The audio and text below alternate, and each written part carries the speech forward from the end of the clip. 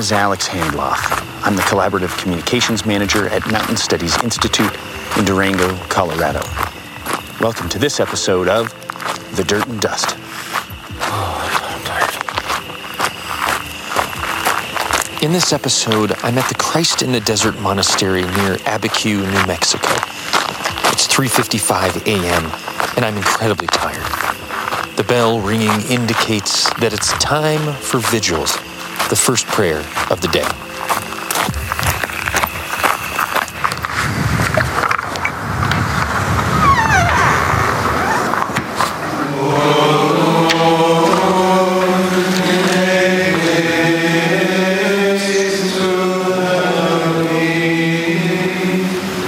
Once again, I'm capturing a story in the 232 partnership landscape. The 232, of course, focuses on forest and watershed health, but those goals reach further than you'd expect, leading me here to a Benedictine monastery at a time when normally I'd be dreaming of hamburgers. I'm here because I want to know how the monks at the monastery, people dedicated to a very particular piece of land, see themselves in the broader landscape.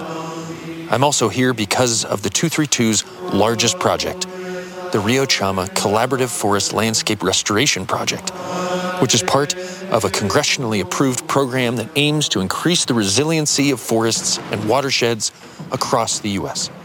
The monastery lies on the Rio Chama. While it's easy to focus on the river itself, the water within is the manifestation of a whole ecosystem of forests, valleys, mountains, wildlife, and people.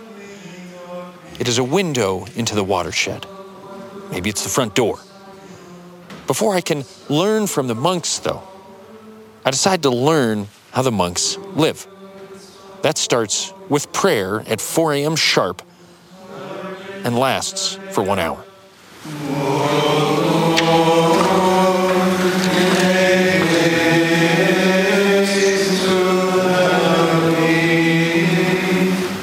Afterwards, there's the lauds, more prayer from 5:30 to 6 a.m., then Mass starts at 6:15 a.m., followed by breakfast. After that, I have a brief break to explore the monastery before the next prayer. I amble around the grounds, respecting the silence that the incredible architecture encourages, designed by famous designer and woodworker George Nakashima, and built in 1964. The rust-colored adobe exterior blends into the peaks and pinnacles of sandstone that line the Rio Chama. The abbey itself is simple yet inviting, angular yet warm, modern yet reminiscent of a romantic past. In a serendipitous turn of events, George Nakashima's daughter, Mira, an accomplished artist in her own right, happens to be another guest. Serendipitous timing indeed, though I start to wonder if that's just life here at the monastery. And then, what do you know? It's time to pray again at 8:45 a.m.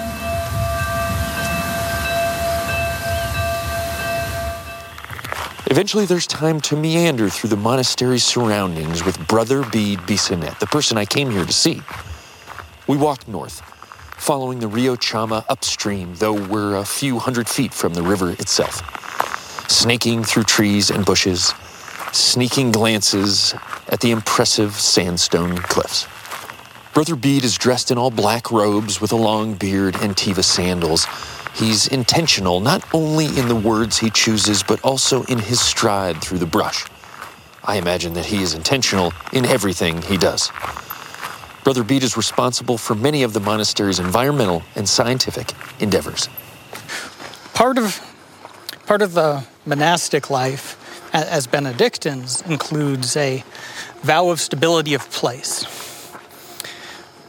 And that stability of place is geographical. So it's to the particular house. Yeah. And so our concern with the place is rooted within our spirituality. And the place doesn't exist as just a point. It's part of a much wider landscape. From our perspective, it's a particular expression of the universal church.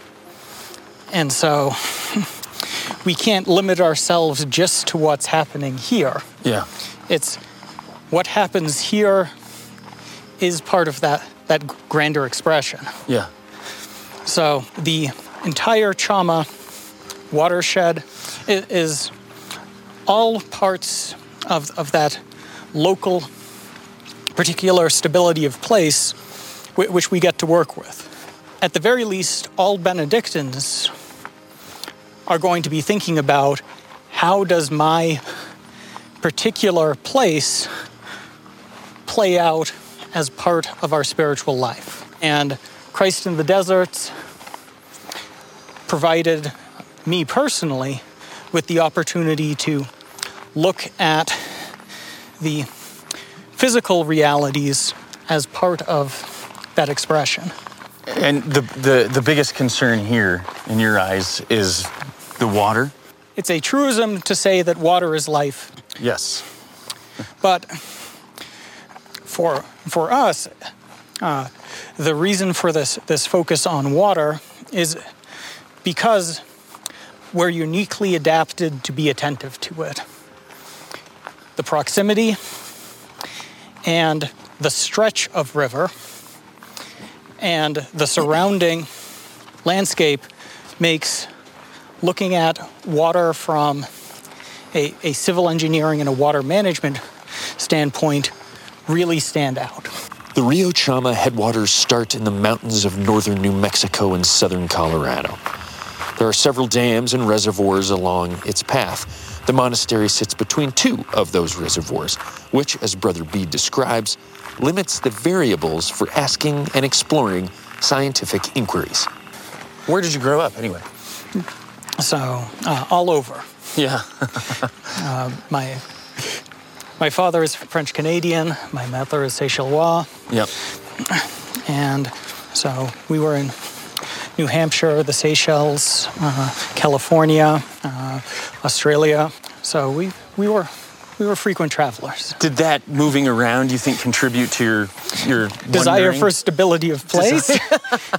Well, we'll get into that in a minute, I think. Yes. I'm really entertained. We're interrupted by the distant chatter at the leather workshop. Alex, this is Pete. Oh, this was the Petey that you talked about. Hey, Petey. Daniel, Leona, and Yvette. This is Brother Bede, as you know. And this is my... And I'm Alex. So I'm here to learn from the local master here, Brother Bede. I wouldn't say master. On your way, then. Bug catcher. Yeah. Well, Alex, this is the leather studio. I was just showing these guys I'm working on a bag for a woman who's coming in as a guest this week. That looks amazing. Rosie Verdile is in charge of the workshop and has been for quite some time. She's the artist in residence at the monastery and has been learning and teaching crafts to the brothers.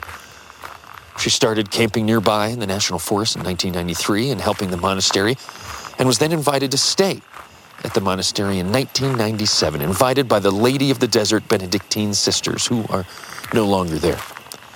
All told, she's been living at the monastery grounds for 25 years, a kind, warm, and welcoming presence in the desert. What was the decision to be a monk, to stay a monk, to want this life? So, without getting into specifics, I think that we'll call it the three-part theory of vocation applies. So, a vocation for anyone is, do you find the life attractive? Can you live the life? And do the people who live the life want to live it with you? And so if you can say yes to all three of those, then you've got something which you can live out as a vocation. Yeah. And so it's not looking for the perfect set of circumstances. It's looking for the circumstances which will allow your particular vocation to play out.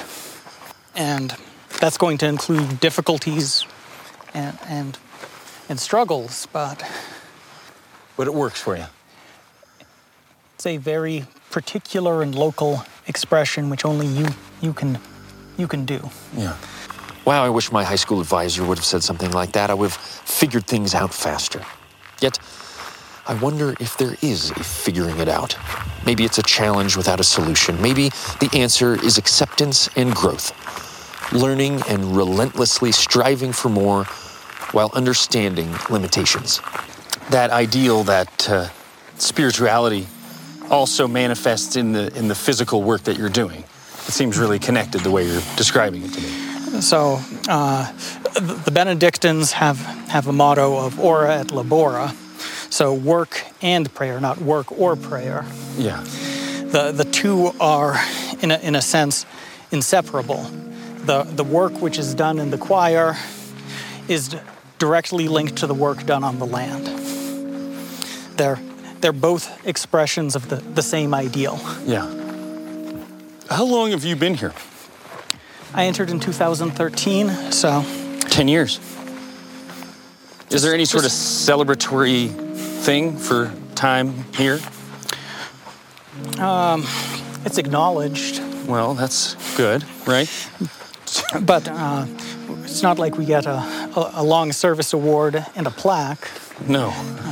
Which wouldn't be particularly useful. You don't feel like you need that? It's not that we don't need it, but it's not necessary. Yeah. No, the participation award. I just ran a race and got 57th place, but I still got a medal. Well, it's an acknowledgement that you did something. Yes. But that acknowledgement doesn't need to be a certificate. It can just be an internal. Yeah. Comparatively, I haven't even completed a full solar cycle. And how long is that? So those are about 11 years. 11 years. Approximately every 11 years, the magnetic poles of the sun switch. The north becomes south, the south becomes north. What an interesting way to measure time. Even rooted in place, even on our walk, we bask in the sun, unknowingly feeling its ticking clock. How well do you feel like you know this area? You were telling me yesterday that most of the time you're here, you can get away for a little bit, but it's not, most of your knowing and experience is close to the monastery. I feel comfortable enough to offer opinions when asked, but at the same time, there's just so much which I don't know, and there's always more. We can go from one abyss into the next, the closer we look at any particular thing. Have other brothers been as interested as you in the landscape, the water, the connection to forests and beyond the borders of the monastery? Or is that something you're sort of uniquely skilled at doing? For the present brotherhood, I'm not going to say particularly skilled, but it's one of the things which I'm doing which others are not. Okay. I think you're being modest. I think you're particularly skilled from what I've seen. I'm sure I can find,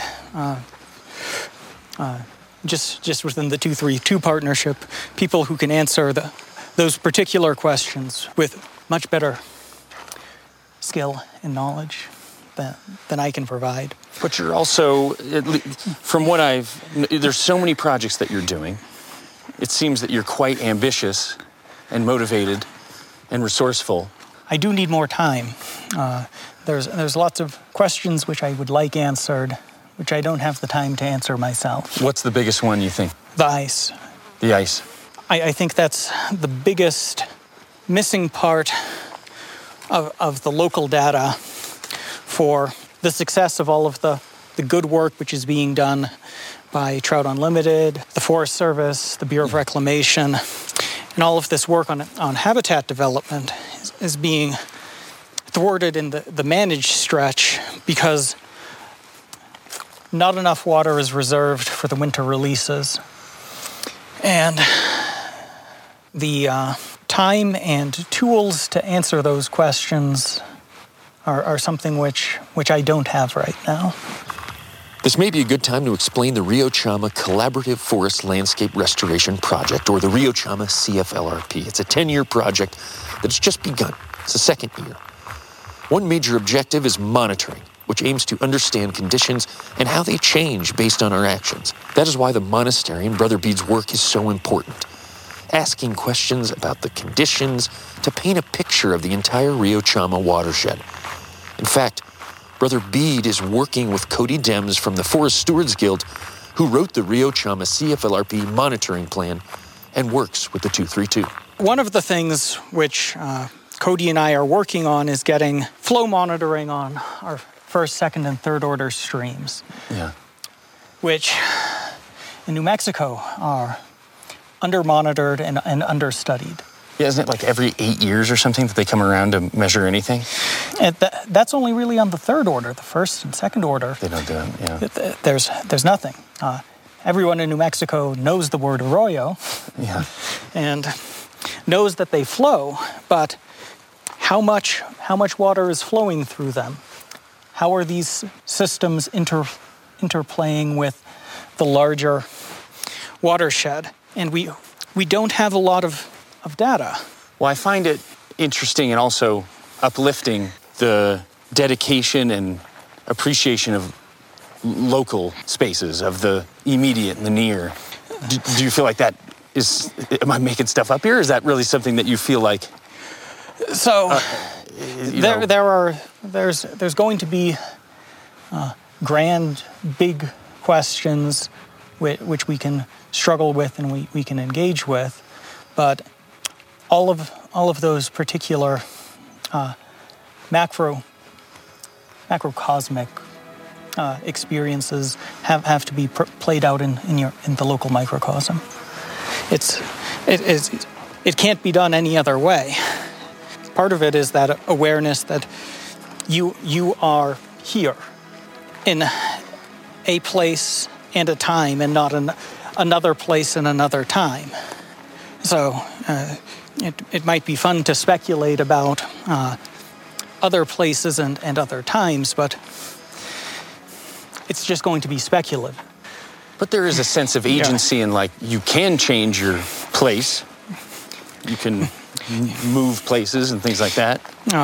Just as we're walking along, we're moving, but we're also staying centered in the place where you are.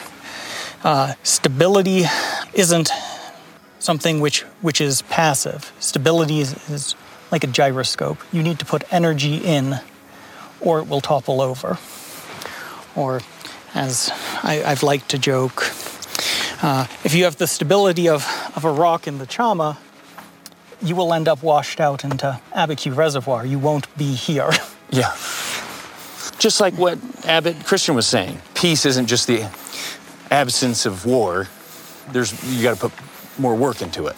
That's right. So the stability is similar. It's not just the absence of instability. It's you got to work. And the constructive process is part of it. The place where we're stable, hopefully, will be fruitful and cultivated by our presence, not degraded. Yeah. And so that requires attention to many things. Also an acknowledgement that there's so much which we can't control and we don't know. So we need to accept all of it, not just try to fit it to our vision, but make sure that our vision and what's there are in harmony. Do you think if you were not a monk and you were living somewhere, would you still feel like you have this sense of action on your local scale? Would I still be interested if I was outside of the monastery? Probably, but my ability to turn that into action would be far more limited. Yeah, and that's speculative, which we shouldn't be doing. Well, we can speculate a little bit. Yeah. prudence is the virtue of reason rightly informed. We should exercise our virtues, not just faith. There are more. Yeah. I'm a fan of prudence. Brother Bede just can't help himself. Wisdom just spills out of him like a garden fountain. I feel like we could keep going forever, marching up the river, but the bells begin to ring. The rain falls, and our conversation must be put on hold. 'Tis not the end of our talk, however, and we will hear from Brother Bede again. For now, I enter the Abbey, ponder the stability of place, and how that can inform the 232 and even my work, my life and my surroundings. Knowing that stability takes work. To do good on this land is not just the absence of our impact, but working to make our impact good.